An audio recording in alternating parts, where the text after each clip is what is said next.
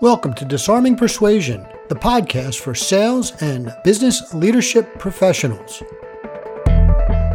My name is Dave Rosenberg, and I am the founder and principal at Locked On Leadership, a consulting firm with a mission to replace "Thank God It's Friday" with "Thank God It's Monday." And I'm Ann Bonny, redhead impersonator and an expert in change management and leadership that people want to follow. Okay, Ann, what are we going to talk about today? Let's talk about making the dichotomy between the need to make plans and be strategic and have a long-term strategy and the need to, I hate the word, pivot and be flexible and change the plan. Like there's a challenge there. Is this what we planned for today? We never plan anything. That's a good point. So the people who never plan their podcasts are going to talk about planning. Yeah, let's do that. That sounds like a plan. I think we're planners now. Okay, we broke the cardinal rule. We have a plan. Well, but I mean, it hits me so often. And I mean, the last 2.5 years have been a perfect example of that, where, we're always pushing to have a strategy and know where we're going and have that vision. So we're all marching there together. And then, market conditions or unpredictable things happen and we need to be able to, shift, but do we? And so what are your thoughts on how do we know? Well, interestingly enough, what I heard is actually sort of two different levels. Okay. So we have a strategic objective, and then we develop the tactics we need to achieve that strategic objective. Mm-hmm. And then as we're engaged in these activities, something unexpected happens. And I think unexpected is the perfect word for that, because it's something that you didn't factor in your plan. Otherwise, you would just deal with it the way your plan called for. And you now need to make a tactical shift in order to achieve your strategic objective. I mean, but I think there's also the time where you have to make an objective shift as well at a higher level. Yes. And that was my point. I said there's two different things at play. Got it. Because there is, what do we do tactically to achieve our strategic objective? And then when do we recognize that our strategy is wrong? And case in point, and I'm going to go back in history a little bit, just because the current example, which of course is the war and terror in Afghanistan and Iraq, I think it's just too raw, too new to really understand some of our limitations there. And it's a perfect case in point of when that happened. But prior to that, in our lifetime, of course, was Vietnam. And my lifetime. When were you born? 73. Your lifetime. Fall of Saigon was 75. Sorry. Yeah. But obviously 2-year-old Ann Bonny was too busy playing pirate to know what was going on. I was too busy changing diapers or being in diapers or whatever. Anyway, sorry, go ahead. Soiling diapers. Yes. So, Vietnam, of course, is a great example of a failed strategy, and we never shifted that strategy. And the strategy simply was that if we we thought that if we just fought this long enough and hard enough, that Ho Chi Minh and the North Vietnamese would run out of bodies. It literally was that. It was a game of attrition, and we thought we'd run out of bodies. And of course, Ho Chi Minh's strategy was for us to run out of will. He recognized that if he could leverage the American population, popular thinking, that we'd force ourselves out of the war, which is, of course, exactly what happened. A decade of soldiers coming back for what, and we got tired of it. So which of those two do you want to tackle first? Let's start with the tactical shift piece, the smaller shift to hit the objective that we're sticking with. Let's hit that one first. Okay. Where would you like to go? Well, I mean, I think that this is an easy piece, and one of the things, and this is certain personalities have an easier time with this than others. Some personality styles want to have a full plan and want to just stick to the plan no matter what. But paying attention to what's working and what's not is important in making those tactical shifts to be able to hit that larger objective. Yeah, and that's a really good point. And as we were talking before we actually went live, I mentioned a quote by Dwight D. Eisenhower, of course, who was Supreme Allied Commander in Europe during World War II. So for those of you who are not history buffs, he ran the war effort against the Nazis in Europe for all the Allied nations. So this was not just the U.S., but all the Allied nations. And he very famously said, in battle, I have found that planning is indispensable, but planning is indispensable, but plans are useless, right? The act of planning is really critical, but once you do that, you cannot be married to those plans. And one of the things that I recommend to my clients all the time as they set out their annual plans, we do those annual meetings, and a lot of companies do that, where they set out, this is what we want to achieve, and here's how we think we're going to achieve that, is that you establish tripwires along the way. That's what my term for them, right? These are events that either you must achieve, or if you fail to achieve, will then cause a certain other thing to happen, and maybe a reevaluation of your tactics may be one of those things. If halfway through the year we haven't hit half our goals, if our plan is that we're going to do it all in the front, evenly, right? Because there's all sorts of things about that. But at any rate, there's some sort of tripwire that you go, oh, okay, you know what? We need to revisit this. Yeah. And I love that planning being important, even though we understand that the plan is probably not going to be where we go, because we've thought about all those pieces. And like you said, created those tripwires, created those milestones so that we know how we're making progress. And milestones or tripwires are also a great opportunity to have organized reassessment. And that's one of the things that we talk when we talk about smarter goals. I call them smarter because there's that evaluation and revision piece is the at the end of that. And I think that thinking about it, planning it, thinking it all through, coming up with those tripwires, and then also coming up with those milestones, knowing you're making progress, or those pieces to be able to say this is working, or let's reevaluate it because it's not, then we're able to start to say, okay, now what do we need to do going forward? Yeah, and this is really critical from a persuasion perspective, because I think about it. If we get so married to our plans that we are inflexible, then when we talk to people about them, it's going to be a tougher sell, especially if there's history there. It becomes a tougher sell. It's like, oh, here's Dave again. He's got this crazy harebrained idea, and when things go haywire, he's not going to want to change, and we're just going to, spin our wheels doing all this stuff that we know is not going to work once it's obvious. Or the other way around, here comes Anne, who changes everything all the time. We always have a plan, and she's going to change it. So depending on the team and the personalities you have on the team, you could get either side of that, which I've always found that when I'm presenting a plan, I'll always say, as we go, we have, like you said, these tripwires, these milestones, these different times where we're going to reassess, and we may need to change the plan so I can get those people ready for that dance. Because this is what I call it in my keynote, is dancing in the discomfort zone, because you're essentially saying, I don't know if this is going to work, but we're going to do a few steps, see what happens, and then we might need to go in a different direction. Yeah, you have to, again, one of those paradoxes in life, you have to be open to the fact that you're going to plan for every eventuality, and you're going to not be able to plan for every eventuality, right? Right. It's really, you plan for every eventuality you can think of, and that's the caveat. Exactly.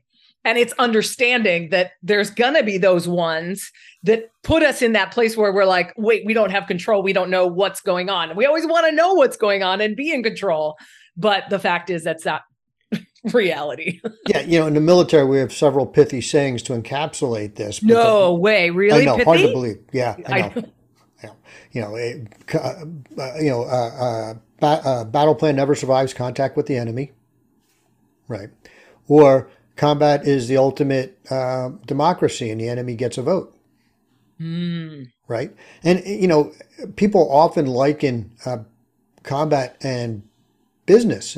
Sun Tzu, The Art of War is an excellent business book. It really is if you interpret it under those conditions. And so if you think of the market as not necessarily the enemy, right, but the market as a whole, right, they have their own ideas, right? You have your ideas, and then they have their ideas, and the companies that win are the ones that are adaptable. Totally. And the ones who learn from the past, which I think is why, the sort of rehashing of military errors and military, what worked and what didn't. And that whole debrief is super important in this process, because we may not in the moment see where we should be pivoting and where we should be shifting. But as we debrief in hindsight, we can see these things. And while we might be like, well, crap, we should have done this. Great. Okay, let's know that for next time. And this is how organizations get better and better at this tactical shifting thing so that they can, get better as they go. Yeah. You're hitting on a really valuable point. Planning is a skill. So not only, they say, fail to plan, plan to fail, another one of those trite, boring sayings that are also true. The other part of that is when you plan, you get better at planning, and you get better at finding those little unintended consequences that you may not have perceived earlier on, because you have more experience and you have that value of hindsight, which you were just referring to. And not only do you as a person get better at planning and debrief and learning, but when you do this with your whole team, then not only is it you get more brains in there and more perspectives all coming in and a diversity of opinion, but then you also have that learning together and that ability to persuade when change needs to happen in the future, because everybody was there. Hey, you remember that last time this happened? Maybe we want to think about that too. Yeah, absolutely. I really mean organizational skill more than, it's an individual skill as well, but I'm referring, in this context as an organizational skill. And what happens when you get ready to pivot? You hit one of those milestones, one of those tripwires, and this applies strategically or tactically. So we started off saying, well, there's sometimes you have to completely think a new strategy, and sometimes you just need to think of new tactics to achieve your strategic goals, irrespective of which of those scenarios it is. When you come to that realization, developing the next plan that you're going to deviate from. Right, developing the next plan is easier because you have the experience doing it. Right. And you can do it on the fly, which is, that's more tactical, right? That's, but being able to change plans on the fly, that's, if you're that person in your organization that when the stuff hits the fan, you're able to keep your head about you and go, okay, here's how we're going to do it. You're going to do this. You're going to do this. Let's focus on what's important. And here's how we're going to recover. Oh my God, your career is set. Yeah, exactly. Because that is that ability to make the most of the current amount of information. And this is something so many companies, and I'm trying to remember the Japanese word is Kaizen, which means constant improvement and constant change. Agile is a huge thing going on in organizations to try to make everything, again, the ability to shift and change. And that's exactly what it is. Yeah. Well, so Agile is actually interesting, developed through software developers. It's applicable elsewhere. And that's more about actually having less of a plan, less of a Gantt chart, the whole Agile tech approach to things, because you're actually, as a team, bidding on what projects you want to do based on a perceived degree of difficulty. And so you actually end up getting more done because you develop what's called a team velocity. And all the projects get done, but not necessarily in some pre-planned order. So it's actually a more organic way of planning. But I think Kaizen's a much better way, when you talk about learning about how you could do things better. Because it is continuous small improvements. Yeah. And constantly being on the lookout for factors that make our plan or our thoughts no longer relevant. Right. And then also giving yourself those milestones, you along the way, without making them too onerous to start, so, like safety is a very, in lean. And so Kaizen became lean, of course, that's what we call it now, but it all stems from Kaizen. And, so lean practitioners all the time, they have their SQDIP charts they put up there in the S of safety. And, they're measuring safety because they don't want manufacturing to get so fast and it's dangerous because then things break down, not just people, but everything falls apart as well. There's a lot of costs that are associated with, but you don't just go like day one, I'm going to be 100% no accidents. If you're at 85% accidents, you can't go right to 100, right? So you go, let's just strive for 90 and then 92 and then 94, whatever it might be, and that's the value there. But we kind of digress from just the whole, being flexible. So what do you think keeps people from recognizing they have to deviate from a plan? Well, it's the unknown. I want to have a plan ready, and it's the whole like being resistant to change, and the unknown piece and how scary that is, not knowing exactly what's going to happen. But as we all know from the pandemic, we all only have a illusion of control and an illusion of knowns, when in reality that they're not there. But I think that's what makes people so, we've been told so often that we need to be strategic and we need to have a plan, without the understanding that the plan is going to change and the plan is useless once we start getting into battle. I think that's a big part of it. I think there's another factor, though, which sits more on the emotional intelligence side of the house, which is really ego. You get married to the plan. Mm-hmm. We go, I was part of developing it, or it's my, I worked for a company where, the leadership had to come up with all the plans, which, it wasn't, that's why I worked for them, right? I don't continue. But, that's an anathema to me just because, I know, even if I am the smartest guy in the room, and I'm not, but even if I was, that doesn't mean I'm the most knowledgeable guy in the room. And, bringing everybody else's knowledge together, you come up with a much better plan that factors in many, many, many more things than I could ever conceive of. But that's what they wanted to do. And then they would get married to it because it's their plan. They have ownership and they're the senior managers. So, nobody can, and that's a huge problem. Mm-hmm. Yep. So how do we avoid that? I mean, the first thing that comes into my head is that if we're making these plans together as a team, it's a lot easier to pivot as a team. Yes, we have pride in it as a team, but we've got more perspectives, more opinions, and, all that engaged in the shift if it needs to happen. Yeah. And then, and we're talking specifically about tactical shifts now, not strategic ones, because strategic shifts is a whole slightly different conversation. But on tactical shifts, you got to keep your eye on the prize. If you're not getting to your strategic goal, right? And so if you're being rewarded internally, your personal reward system is following the plan, right? That could lead you down a primrose path. If your personal reward system is achieving the strategic objective, then you'll throw that plan out in a heartbeat because it's going the wrong direction. There. Well, and that is such an important piece to constantly be asking, does this get us where we need to go in the most efficient and effective way possible? Does this get us where we need to go? Yeah. Now, strategic plans, that's a whole nother ballgame. That requires a bit of prognostication and crystal ball, case in point is, and you are old enough to remember these two companies I'm about to discuss, one of which is still in business. That's Netflix. I totally wrote that down on my thing. Netflix right there. Right. And versus, and who am I going to contrast them with? Blockbuster. You got it.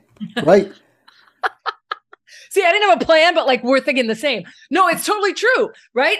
A market shift from the retail to the mail order to the online streaming with the change in the what's happening out in the world. Right. This is, again, that goes back to, combat, the enemy has a vote. And in this case, the enemy was the marketplace, and new technology, disruptive technology, streaming, as bandwidth became more available. And I remember when Netflix first spun off Redbox, right? And I thought, are they idiots? Nobody's going to sit in front of their computer and watch a movie. Right? I thought the same thing. Well, who are the idiots, right? I've been an idiot a lot. I thought CDs were never going to take off either. I was like, we're never getting away from cassettes. Yeah. That's this is why we don't do a prediction podcast. Yeah. Well, we could do a prediction podcast, and if people just did the opposite of what we predicted, they'd be wealthy as heck. It would be terrible and hilarious, and perhaps we should. Yeah, we'll call it the George Costanza podcast. Just do the opposite. We'll be there. Of what we say. So what were you going to say about Netflix and Blockbuster, though? Well, I think you nailed it, right? It's an old story, right? And both of them, of course, for those of you who don't remember, both of them were video. So back in the day when we didn't have to go to the theater, right? It started with the VHS tapes and Beta. Beta, right? And wasn't there like a record before that? I remember some people having like what was that thing called? Oh, anyway, not Blu-ray, but like way before, like 70s Blu-ray. Anyway, yeah. There was some sort of laser disc that was really. It was the precursor to DVDs. Yeah, but it was earlier. It was pre-cassette. Anyway, go ahead. Yeah, Beta. Yeah, and super expensive or something. Yeah, right.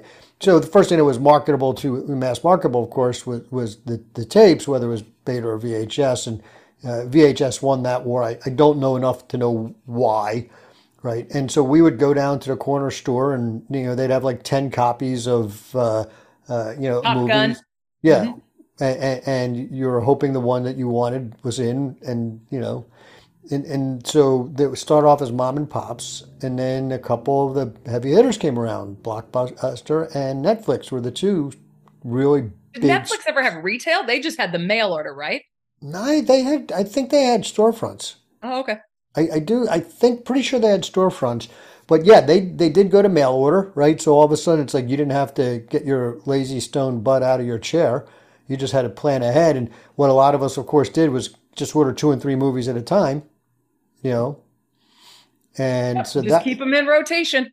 Right. And that was pretty prescient of them, right, to recognize the whole mail order thing, a precursor to what, Amazon-ish type stuff. But like I started to say earlier, they, DVDs came out, and so everything moved off of tape. And of course, it was cheaper for them to mail. And then they decided to we're going to put these kiosks up. We're going to spin off this business. And I'm like, nobody's sitting in front of their computer. And then, of course, Blockbuster, they stayed the course. And yeah. And it was the same. So you're saying there was a strategic objective, and I would disagree with that, though. From a Netflix perspective, just talk about Netflix and the transition from mail to streaming. Basically, that wasn't really a shift in their strategic objective, because their strategic objective, I imagine, was to be the number one video source, movie source for at-home movie viewing. And all they were changing was the tactics and how they got us to use their service, whether it's mail order or streaming. This becomes a really... You really want to disagree right now, but I'm right. There's an argument to be made that, is this a tactic or is this a strategy, right? Or is their objective, their strategic objective was to be the dominant video source. Okay, I think I can agree with that. And then that was their strategic objective. Their strategy to do that was to leverage mail order. Mm-hmm. Then they changed their strategy to become a streaming source. So they changed their strategies, which necessitated a change in tactics. How do you deliver? So you just added a third layer so that you could argue with me. Not so I could argue with you, because you have a strategic objective, you have strategies to achieve, right, which is an overarching strategy, and then you have the tactics, right? So the tactics are the tactics might be like an Amazonian tactic for mail order fulfillment is to have fulfillment houses at every major city, or even so they can put it in a truck and get it to you within a couple hours, which freaks me out still. Right. So that was a tactical decision for them to get their own fleet, for example. Mm-hmm. Right. And so, but again, I think we're splitting hairs. Which I don't really have enough to split. You've got plenty though, so I do. okay. I could split them all and then I'd have twice as much. But I mean, so what are some of your thoughts on significant? And I'm trying to think of a off the top of my head thing where a company made a 180-degree shift in their company objectives, like the main objective. Well, I mean, Under Armour is a good example. They for a while were going to have the objective to go into technology, and they were going to try to, all the workout tracking apps and heart rate monitor stuff and like all the different technological things that would make athletes better. And they started acquiring companies and, to hit that objective. And then finally they realized, wow, this is way too much work to create all of this when there are all these other companies that do that exclusively. And they said, we are ditching this objective, as far as I understand it. We're ditching this objective because it isn't what we thought it was going to be. And we're going to shift and focus on the things that are already going well for us. Well, I mean, I think and I don't know what Jeff Bezos' plan was from day one, but I think Amazon's a great example of recognizing strategic shifts that work, right? So, he started off in his garage, and he was selling used books. And I remember that going like, I don't know. I kind of like going to bookstore. I've been a big reader since I was like 6 years old. I like perusing and, how am I going to do that online? But there was also a convenience as the selection got better and bigger. And then he got good at that and was able to pick up new books and then recognized, and again, I don't know this is the exact order, this is my inference, but recognize, wait a second, I've got a platform here for doing online sales. That's what I'm really good at. And so his strategy then became online sales. As he developed that further, he realized that he had to have some strong back-end IT stuff and next AWS, Amazon Web Service, because he needed that for Amazon, came into being and started leveraging that for other things, right? So he kept seeing these strategic opportunities to take something he had to be good at. And this is the difference, I think, between his story and the story for Under Armour, because what Bezos did was take skills that he needed to be good at to meet his core objective at that time, and then looked for other opportunities to leverage a skill set he had, as opposed to taking a market that I already am in and look for other opportunities that require a different skill set, developing technology to service that market, right? It's two different mindset approaches there. Mm-hmm. I'm making this shit up as I go. How am I doing? So what are your thoughts on when to know to make those big shifts and decide to abandon, a major objective because this isn't working? And I think, I think some of what we discussed already having those milestones, you need to be able to evaluate honestly what's going on, right? And one of the great techniques for that is, what if? So our mutual friend Mike Rayburn, that's his big thing. And so okay, what if I had everything? What would it look like if I had everything I needed? And then be honest with yourself. Can I get there from here? And again, I imagine at Under Armour it was like, all right, what if I actually was able to do all this? What would it look like? And then you go, okay, well, I need really smart technologists and people developing all these other skills that we're not really good at, and I can develop them. And then, do I want to? Right? Let me give you a smaller, much less obvious example, but I think it'll hopefully ring true. So where I'm taking flying lessons, and the fixed base operator I'm flying out of, it's a place called Chuck Hall Aviation. Now Chuck doesn't own it anymore. Chuck's 91, still flying. Yeah. But he sold it, and the gentleman he sold it to owns a sizable chain of pet food stores. And I was talking to him about a month ago. And I mean like 25 pet food stores in the Southwest here. So we're talking, some he's doing well. And he bought it on a lark because he's an aviation nut. He has his own plane. He has his own jet. He flies himself. He's not one of these guys that says a pilot. He flies his jet, think Tony Stark almost, not a billionaire, but he's doing pretty well. Yeah.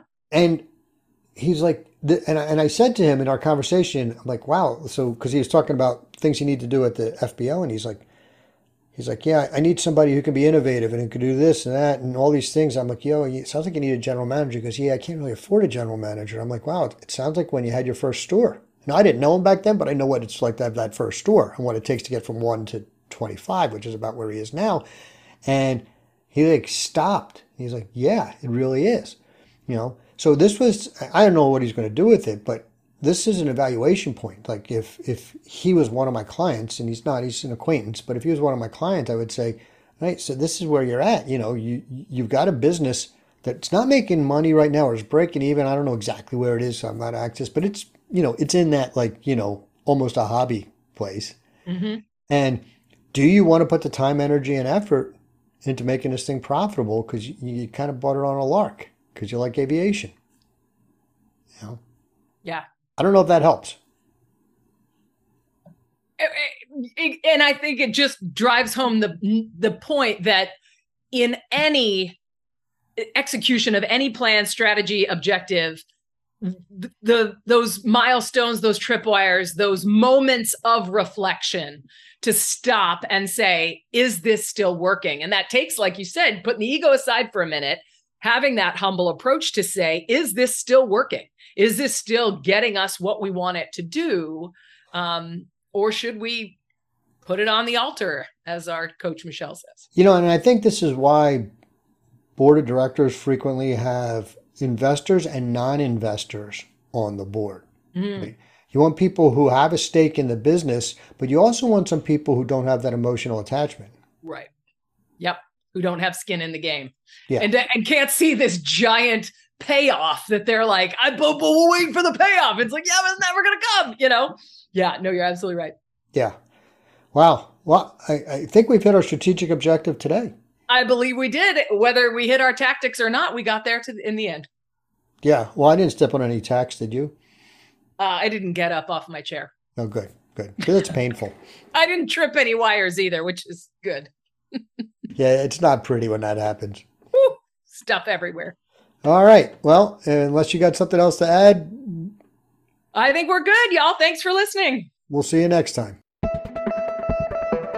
That concludes another episode of Disarming Persuasion. This is Dave Rosenberg, and you can find my website at lockedonleadership.com. And this is Ann Bonny at yourchangespeaker.com. Remember, if they fail to make a decision, you failed to disarm them.